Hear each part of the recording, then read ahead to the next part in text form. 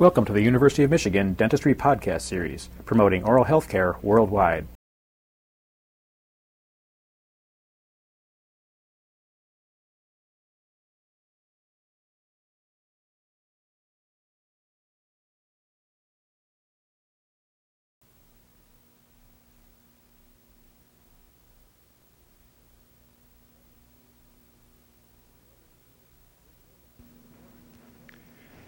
In order to visualize the structures within the spinal canal, the entire posterior aspect of the vertebrae need to be removed. As we see in this illustration, all of the deep back muscles now have been removed from the ribs and the posterior aspect of the vertebral column, and the vertebral column has been opened already. Removing all of these spines of the vertebrae all the way from the back of the sacrum, and including the posterior aspect of the sacrum, and all the way up and down the line of attachment to the base of the skull, we can now visualize some of the contents of the vertebral canal. Before we do, however, we should look at the spinous processes in this segment that have been removed. Here we have 4 spinous processes extending downward, and they are interconnected with one another. And they are interconnected through a long continuous ligament that extends completely across the top of each and every one of the vertebrae, all the way from the back of the skull to the coccyx region. This is the supraspinous ligament. Between the spines in this area, at each and every spinal level, are interspinous ligaments. And these allow the movement of the spines as well as permit freedom of movement and also limitation of movement, because it is dependent upon the laxity within these ligamentum fibers to determine the amount of movement that one has. When we turn this section then over and look at the vertebral column side, we can see with great clarity the individual ligaments spanning from one vertebral segment up to the next. Interconnecting the lamina are these, the ligamentum flava. There are other ligaments, of course, the disc between the vertebrae, the anterior and posterior longitudinal ligaments that are found on the anterior and posterior aspects of the body of the vertebrae. In order to clear up this area so that you can see vertebral contents, we have removed a significant amount of fat and venous plexuses. This is the epidural venous plexus, a venous network without valves in it, and depending on pressure gradients within the abdomen or within the thoracic cavity, the blood can move in and out of this venous plexus laterally, as well as be forced upward or downward through the interconnections. This is an extremely important venous network. It's very, very small, hairnet-like in nature, and its importance is that metastasis, as well as infections of other sorts, can be spread from the pelvic area due to abdominal pressure, such in tightening of the abdominal wall musculature during defecation, and can cause this infectious material to pass upward, for example, into the thoracic region, where there are interconnections with the intercostal veins, or even all the way up into the venous plexus around the brain. So this is a very important, yet hardly ever stressed venous network, the vertebral venous plexus. Surrounding the spinal cord are 3 protective membranes, the meninges. And these meninges cannot be seen all 3 at once, but rather we must look at the exterior one first. And this is a very tough outer coating, the dura mater.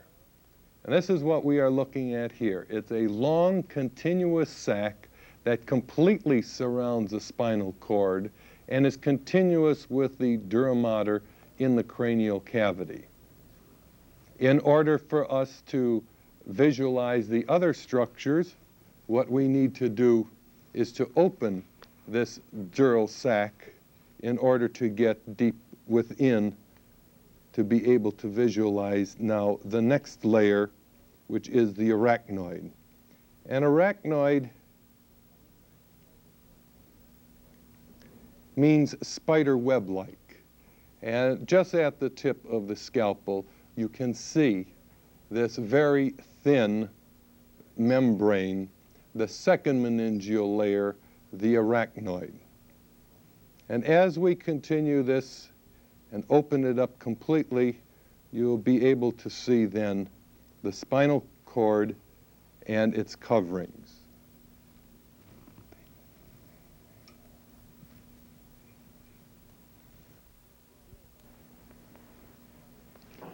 The dura mater has now been reflected and is held back into position so that we can look down on the spinal cord. Notice that the spinal cord extends through the vertebral canal, fills most of this canal down to the level of the disc between the lumbar 1 and the lumbar 2 vertebrae. From that point on, the spinal cord does not exist. But in order to supply innervation to the lower extremities and to the pelvis, the nerves come off and continue down within the spinal canal and eventually feed off at their respective vertebral levels. There is a bit of a swelling at the end of the spinal cord called the conus medullaris. And from the very tip of the conus medullaris, centrally located, is the terminal filament of the spinal cord called filum terminale. And filum terminale continues down on the midline, continuing all the way to the level of the second sacral vertebrae.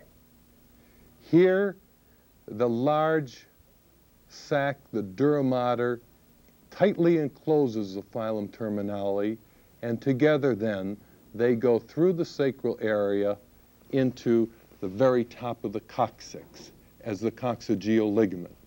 So again, filum terminale from the end of the spinal cord, level L1 to 2, going downward to sacral 2 level, where it then is joined and surrounded by the dura to form the coccygeal ligament.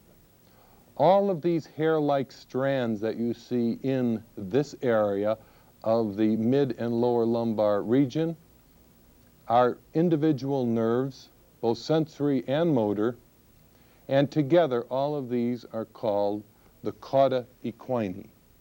Cauda equini, when literally translated, means the horse's tail, and that's just what this looks like. When we look now a bit higher up, we see that the dura has been reflected here also, and we can see the spider web-like nature of the arachnoid membrane that fills this area. And it is between the arachnoid and the deeper pia mater. And the pia mater is very difficult to demonstrate because it is that tissue that is directly adherent to the spinal cord. And to pull off pia mater, you literally must start ripping into the spinal cord itself. It is not as thick as the dura mater, but it is completely adherent to the spinal cord, whereas the arachnoid is this loose spiderweb-like material. Between the arachnoid and the pia mater is a space called the subarachnoid space. And it is in this space that the cerebrospinal fluid is found. The cerebrospinal fluid is produced in the ventricles of the brain, passes out to completely surround the brain in the fluid media, and then passes down into the spinal canal area. Cerebrospinal fluid has basically the components of blood plasma, no red blood cells within it. Now, if and when one does a spinal tap, either to take some of the cerebrospinal fluid out or to inject contrast material for a spinal cord type of an examination or of the vertebral column itself from the interior, one would not stick needles in the vertebral area where the spinal cord is located, because damage to the spinal cord can never be repaired. This is irreparable damage, and so one would go into the lumbar area where we don't have a spinal cord.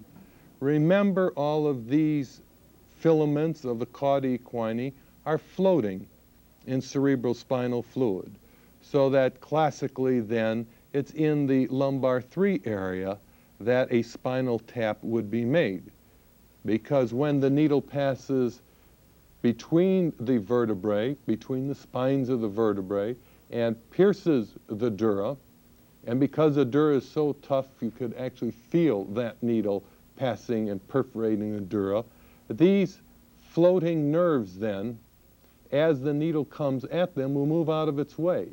And the possibility of doing damage to these nerves is extremely minimal. The pia mater, the closest membrane to the spinal cord, has a specialization at each and every vertebral level. And these are called the denticulate ligaments. And if we look here now in close-up, by moving some of these nerve filaments, we can see these tooth-like processes, the dentate ligaments. There's one at this level, and now one above it, and all the way up and down the chain. These denticulate ligaments pin the arachnoid membrane against the dura mater. This gives stability to the spinal cord for lateral movement purposes. Also in this area, all along at each and every segment, we can see nerves coming off that will be going out to each and every individual level. These are dorsal nerves, dorsal roots, and they are sensory fibers coming into the spinal cord. The motor root fibers now are seen deep within the vertebral canal and more or less coming from its underside. These are motor fibers that go out to each and every segment. In addition to this, you should follow up the spinal cord to the base of the neck, and here it can be well shown the method by which a plexus is formed. In the cervical region, remember, we did a great deal of work on the brachial plexus. And the brachial plexus nerve roots now coming directly from the spinal cord, all of the lateral bone has been removed, and we can see the individual sections of the levels C5, C6, C7, and C8, and then finally thoracic 1 embedded deeply around the first rib level. Brachial plexus, well shown on not only this side, but some of the fibers from the other side can also be seen. You've been listening to a presentation from the University of Michigan School of Dentistry, which is dedicated to supporting open learning and open educational resources. This recording is licensed under the Creative Commons. It may be reused and redistributed for nonprofit use. Please attribute materials to the University of Michigan School of Dentistry and redistribute under this same license. For more information on how this and other University of Michigan School of Dentistry recordings may be used, visit www.dent.umich.edu/license.